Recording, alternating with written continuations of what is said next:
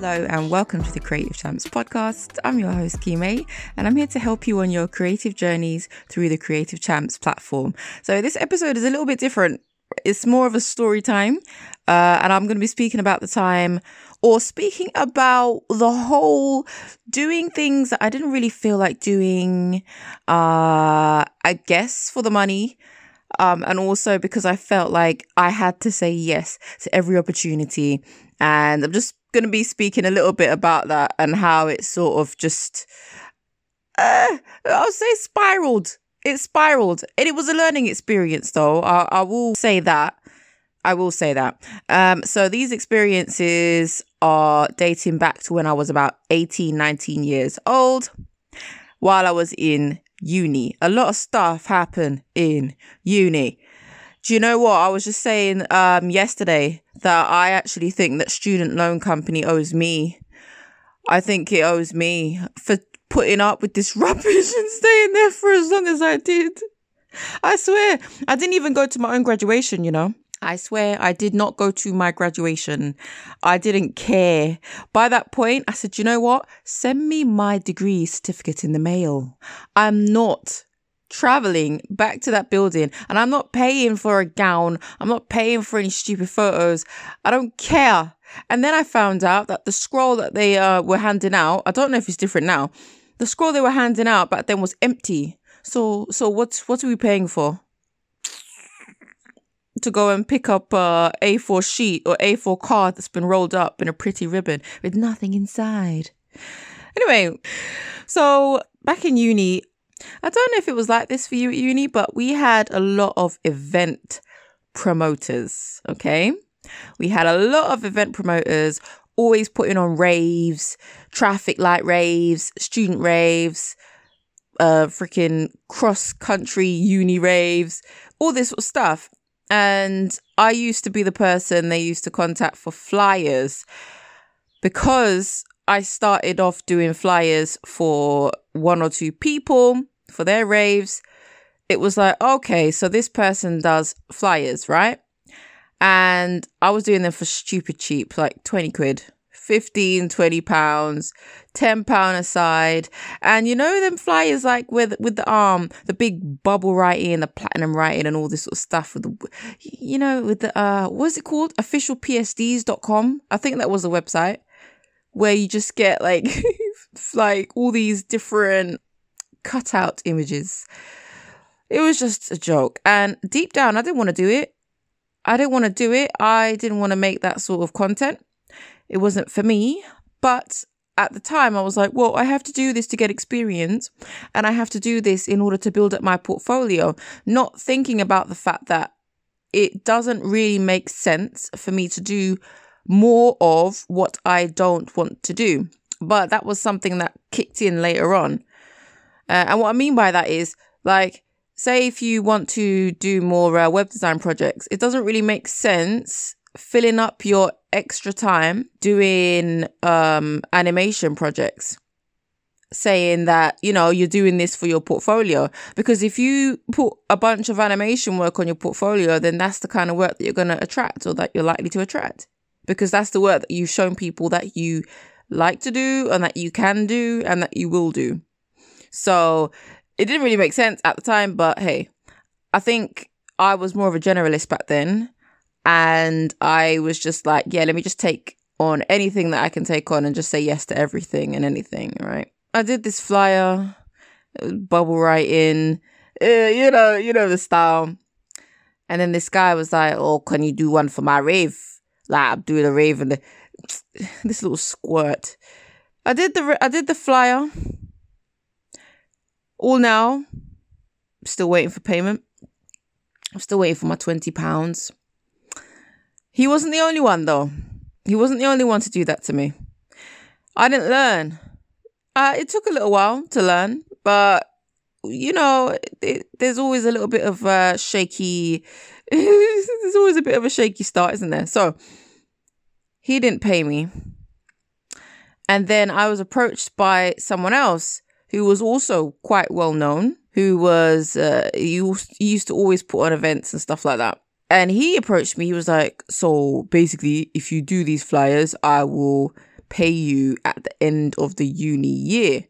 And I've briefly told this story before, but I didn't go into detail about everything. So he wanted me to create 3 different flyers. And one of them was for it was like a beauty pageant thing, right? And he wanted me to create something that represented that. It was very, regal and beautiful and glossy and luxurious, darling.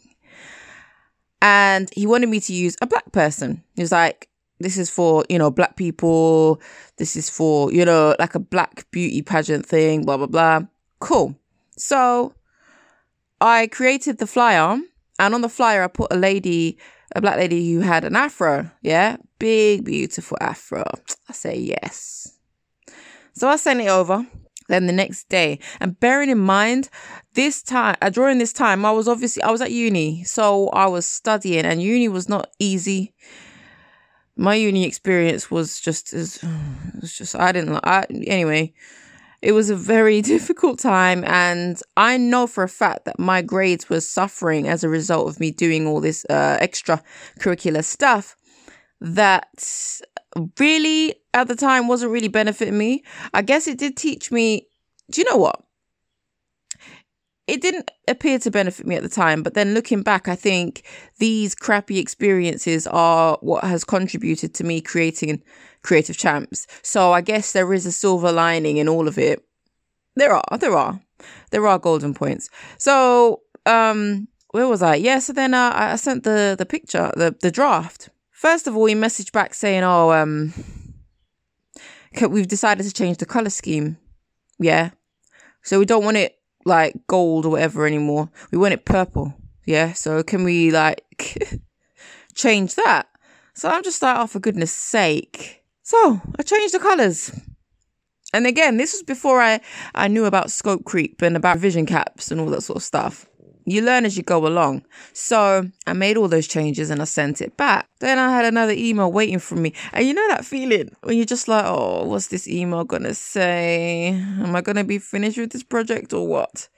Imagine this guy says, the hair is just too much. I would prefer if you made her hair more straight. Because that hair is just it's a bit too political. Can you imagine a black person is saying black hair is too political? The hair that naturally grows out of our heads is too political and that I should change it. And do you know what? At the time, I did. I changed it. I did. I made it straight. I gave him what he wanted. And it's one of those things where you look back and you think, I would never do that now. And I did ask this question, yeah. I thought it was quite interesting, the feedback. I asked people if they would create a design or work on a project that directly conflicted with their but directly conflicted with their socio-political interests or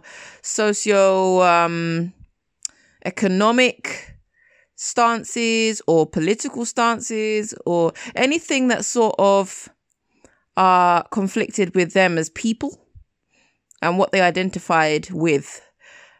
I asked, would you still work on the project? And the large majority said no, they wouldn't. And a lot of the reasoning behind it was that it just disrupts the piece too much. Like for me, I couldn't do it. Not in this day and age, not at this stage. I couldn't do it because I think it would just disrupt my piece too much. It would disrupt the energy. Do you know what I mean? As you're working on something and the whole time you're just thinking like, this is crap. I don't believe in this. I don't support this. I think this is damaging. I think this is toxic. All of these sorts of feelings are running and, thoughts and feelings are running through your system, and you're expected to create something that is, effective and qualitative and great and polished at the end of it. It's just too many different things happening at the same time. So I guess for me, there was an element of that involved. It wasn't always possible for me to separate myself from the project, basically. And some people have the ability to do that. More power to them, you know. There's no judgment if you do decide to take on work that you feel that you don't agree with, or, you know, sometimes people just do what they feel they're going to do. So after that now, I made their hair straight as Mr. had requested. Sent it back. And then he asked for another change. He mentioned something that he didn't even mention at the start. And you know, when it just reached a point where it's like, you know what, you're taking the piss now. You're taking the piss. You're eating into my education, and I'm paying $3,000 a year. Yeah, back then it was $3,000 a year. Can you imagine? But now my student loan's at what, 27, 28K? I don't, you know what? Like I said, they owe me. Anyway, so after that, he hosted another event. And again, remember, he told me, I'm going to pay you at the end of the year. So, yeah, I did another event flyer for a fashion show. And the whole time, it was like, I didn't enjoy doing these things. I wanted to work on different types of projects. I didn't want to work on or create flyers for raves and events. I didn't want to do that. But because I kept doing it, that was the work that I kept inviting. That was the work that people kept coming to me for, because that's all they could see that I was doing. I wasn't putting any other work out there. Do you know what I mean? So it just became a thing where it was like, well, this is what you do. And this is what you're semi-known for. And at the time, I didn't realize I was also known for the fact that I was incredibly cheap. And that's why so many of them failed to pay me, especially in first year. Oh my gosh. Like, they'd be like, yeah, we'll pay you afterwards, man. Yeah, me like an idiot.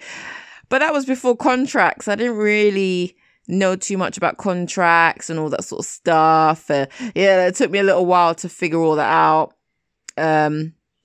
But yeah, looking back, it was like, you know what? You live and you learn, as I've said. And if you're listening to this and you're not really sure what it is, like what kind of work you want to do, then, you know, I would always encourage you to just experiment. I would always encourage you to try out different things and see what sticks, see what fits, and see what brings you a little bit of peace and joy and happiness as you go along. And if you find that you're doing something and you feel like the project doesn't breakfast, hungry, doesn't excite you, then, you know, maybe look at that. Sometimes it doesn't excite you because of the content or the theme or the premise of the project, but sometimes it doesn't excite you because that form of creativity or that specific creative discipline doesn't really do it for you. And you're just realizing that. You know, sometimes you reach that point where you're like, I actually don't enjoy this. I reached that point with graphic design. Shortly after I left uni, I was like, I actually don't enjoy this specific creative discipline anymore. I don't enjoy it. And that's when I sort of meandered into surface design. I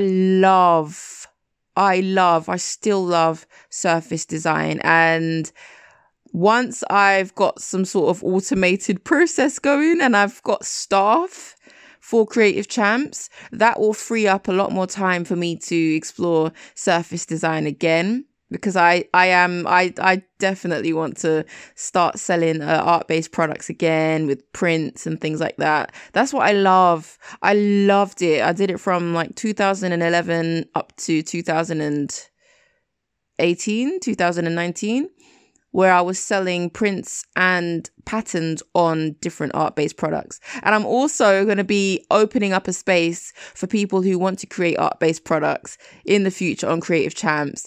It's going to be a little hub, a little print club, if you will, where I'm going to be just guiding people through from idea right through to execution of products. And I'm really geeked up about it. But everything in due time, because obviously there's a lot of stuff going on at the same time and I don't want to put too many different deadlines on things and stuff. So just keep an eye out, keep your eyes peeled. And yeah, that's all I've got time for this episode. Thank you so much for tuning in as always. And I will speak to you same time next week. All right, take care. Bye.